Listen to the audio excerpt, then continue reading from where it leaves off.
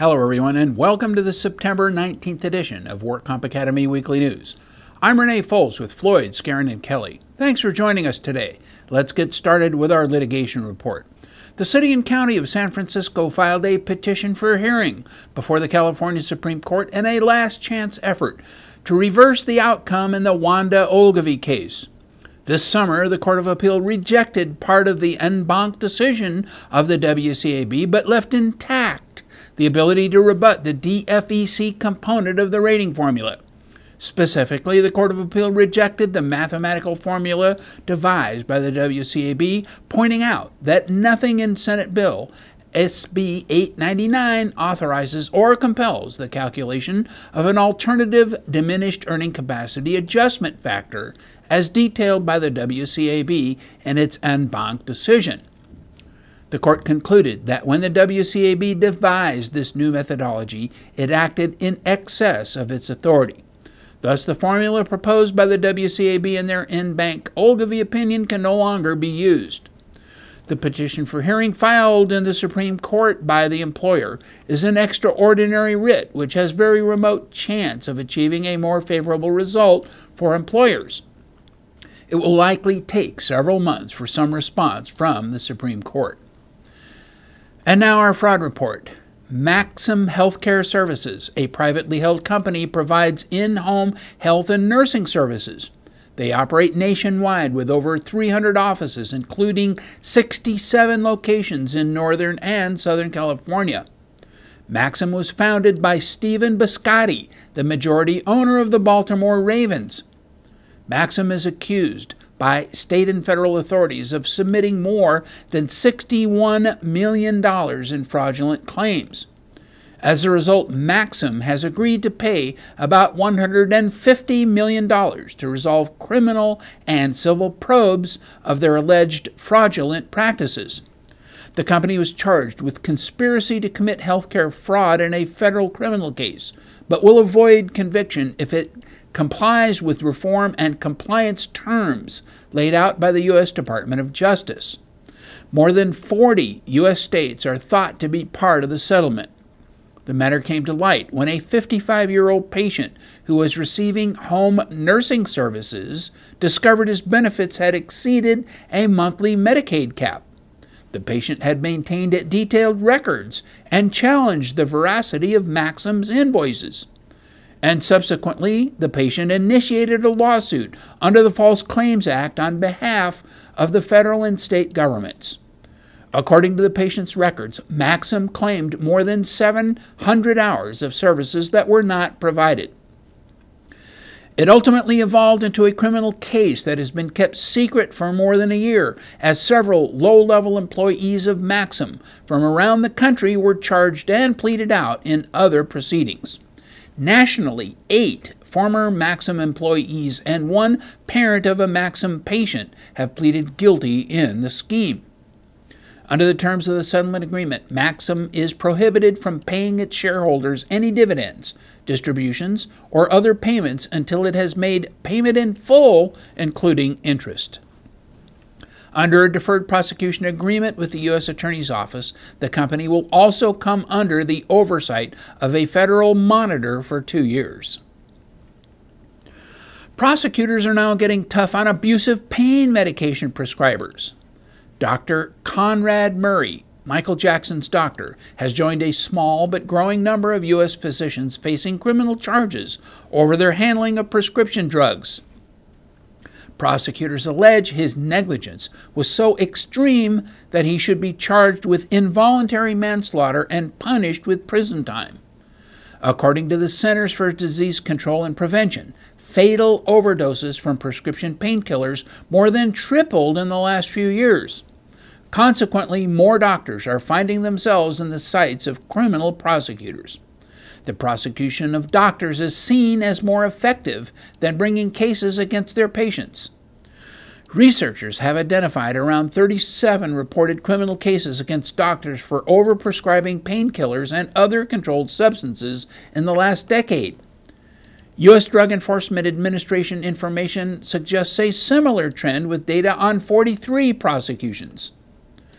The American Medical Association, on the other hand, has cautioned that the trend toward prosecution has interfered with the practice of medicine.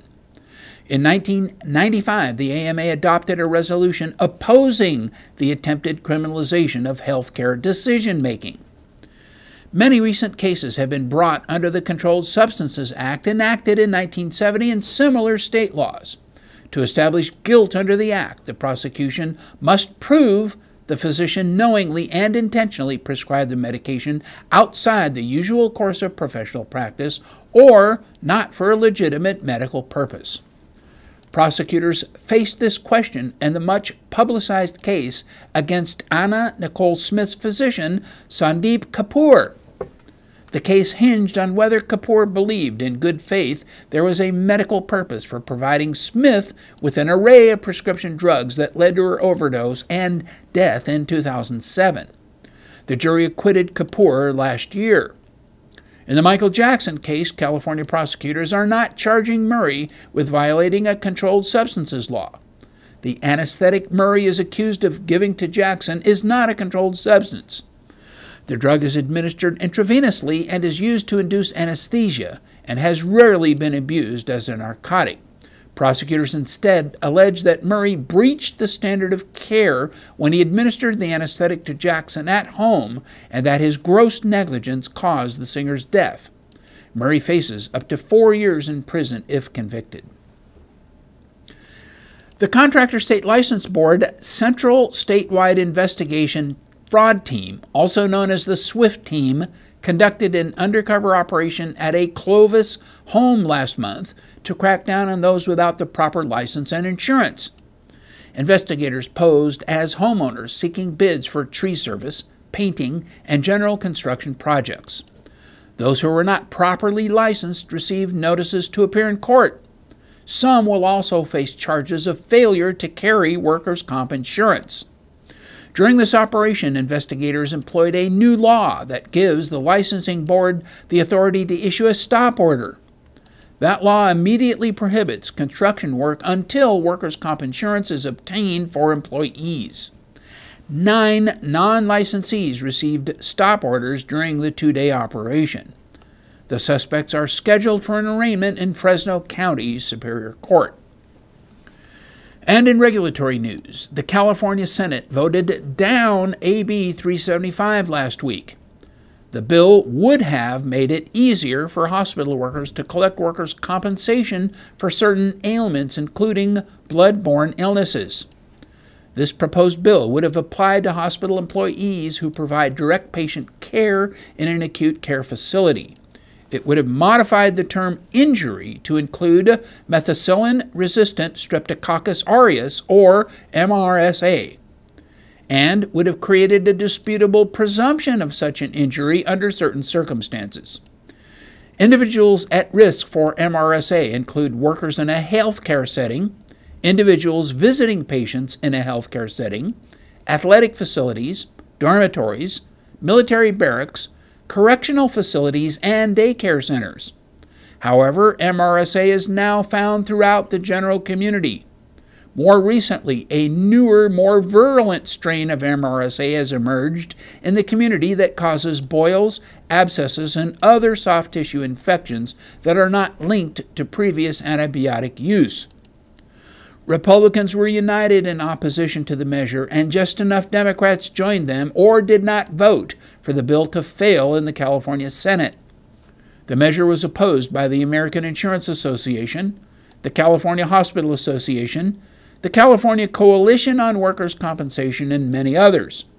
There was an equally large list of supporters, including the California Nurses Association and unions for a number of unrelated occupations. This is the third attempt and failure of the California legislature to pass law affording healthcare workers a presumption of injury. In 2010, AB 1994 proposed similar provisions and also included additional conditions to which the presumption would apply, such as back and neck injuries. And in 2009, AB 664 was similar and also failed to pass. And in medical news, the International Statistical Classification of Diseases and Related Health Problems is a medical classification system that provides codes to classify diseases. The system is most commonly known by the abbreviation ICD. The ICD is revised periodically and is currently on its 10th edition. However, adoption of ICD-10 has been slow in the United States. Since 1988, the U.S. had required ICD-9 codes for Medicare and Medicaid claims, and most of the rest of the American medical industry followed suit.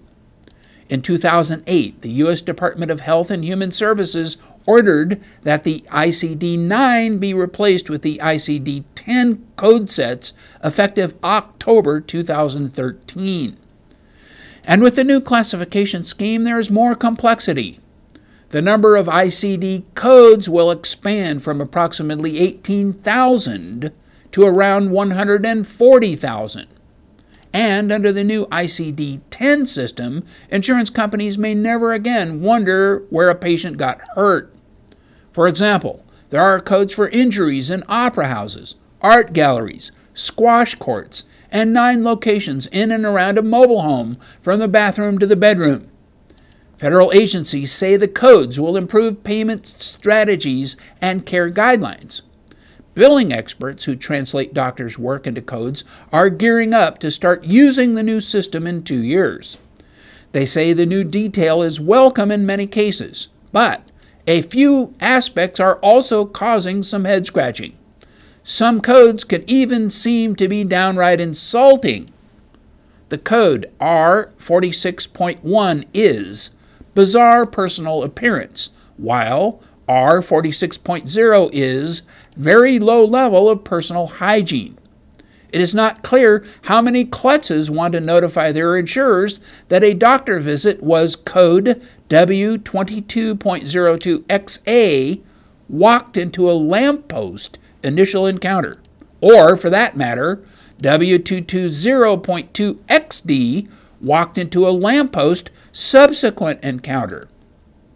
Code V91.07XA involves a burn due to water skis on fire, which caused coders to wonder how such an injury could possibly happen. Much of the new system is based on a World Health Organization code set in use in many countries for more than a decade. Still, the American version developed by the Centers for Disease Control and Prevention and the Centers for Medicare and Medicaid Services is considerably more fine-grained. The WHO, for instance, did not see the need for 72 codes about injuries tied to birds. But American doctors whose patients run afoul of a duck, macaw, parrot, goose, turkey, or chicken will be able to select from 9 codes for each animal. There are 312 animal codes in all, compared to 9 in the international version. U.S. hospitals and insurers are bracing for possible hiccups when they move to ICD-10 in 2013, even though they've known it was coming since early 2009. Medicare officials say they believe many big insurers and hospital systems are making preparations, but there may be some issues with smaller ones that won't be ready. Consumer advocates and journalism groups are fighting a U.S. government move to cut public access to a database of malpractice claims and damages paid by doctors around the nation. Since 1986, the Health Resources and Services Administration has tracked troubled doctors' records in the National Practitioners Databank. This electronic database is confidential and open only to hospitals, state licensing boards, and other eligible healthcare entities. However, the agency has also been stripping the database of any identifiable elements and making it available online to researchers, patients, and media throughout the country as a so-called public use file. Problems arose after a Kansas City Star reporter combined the redacted data with his research of court records to identify the local neurosurgeon. He later ran a story exposing the doctor's history of being sued for malpractice. The government reacted by removing the public use file from the website. Since the Obama administration pledged greater transparency, The move has puzzled journalists who for years have used the publicly available anonymous data to expose medical malpractice. Journalists also criticized the warning letter to the reporter before his story ran, telling him he could be hit with civil monetary penalties for naming the physician based on confidential data from the file. NCCI has been releasing studies on the use of prescription drugs in workers' compensation, a significant driver of workers' compensation medical costs for many years. In 2010, NCCI identified a sudden and significant growth in the share of workers' compensation drugs dispensed by physicians. The new 2011 NCCI update continues the examination of workers' compensation prescription drug use. The current prescription share of total medical costs is 19%, slightly higher than the estimate given at the time of the 2010 update. Thus, prescription costs continue to escalate. The powerful opiate OxyContin climbed from the number 3 workers' compensation drug in 2008 to now number 1. Hydrocodone acetaminophen dropped from the top workers' compensation drug in 2008 to now number 3. Cost increases have been driven more by increases in utilization rather than by drug price increases.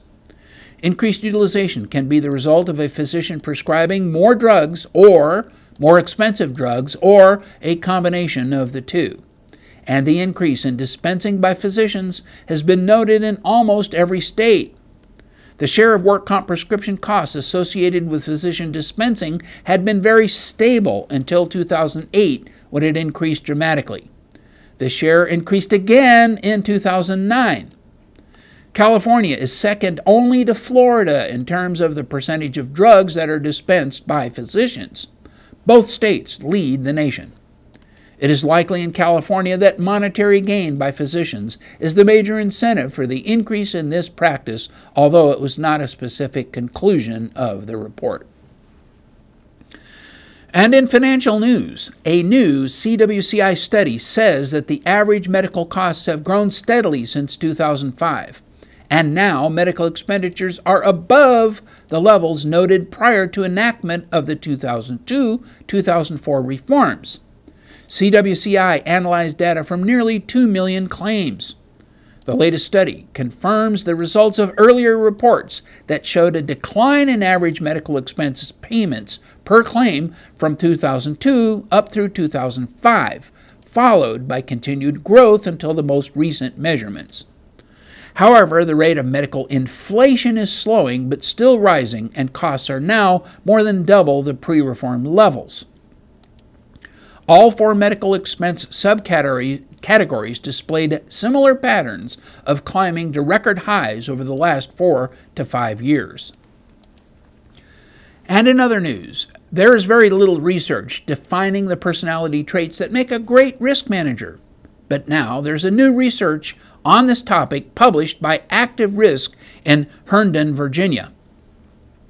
While risk managers with traditional skills are still in the majority, a large group of risk managers, 40%, exhibit non-traditional characteristics. This second group is characterized by the terms drivers and evangelists, with more social skills and charm. Businesses are increasingly looking to the risk management function to help identify critical risks and propose mitigation strategies to enable the business to have sustainable growth. Organizations are also maturing in their approach to risk management, and risk is gaining a voice at a senior level of management. To support these increasing demands, the study claims that the role of risk professionals is rapidly evolving. 60% of risk managers were classified as mainly reactive introverts, while the remaining 40% were classified as mainly proactive introverts or proactive extroverts. Proactive introverts, or drivers, represent individuals determined to see a project brought to a successful conclusion. Proactive extroverts, or evangelists, possess more social skills and charm. Risk managers need to be aware of other personality types in different departments and adapt their style accordingly. What worked in the past may not be appropriate as an organization's risk maturity increases. And that's all our news and events for this week. Please check our website daily for news updates, for past editions of our news, and for much, much more. And remember, you can subscribe to our weekly news podcasts and special reports using your iPhone, your iPad, or iPod by searching for WorkComp Academy in the iTunes Store. Again, I'm Renee Foles with Floyd, Skeren, and Kelly. Thanks for joining us today, and please drop by again next week for more news.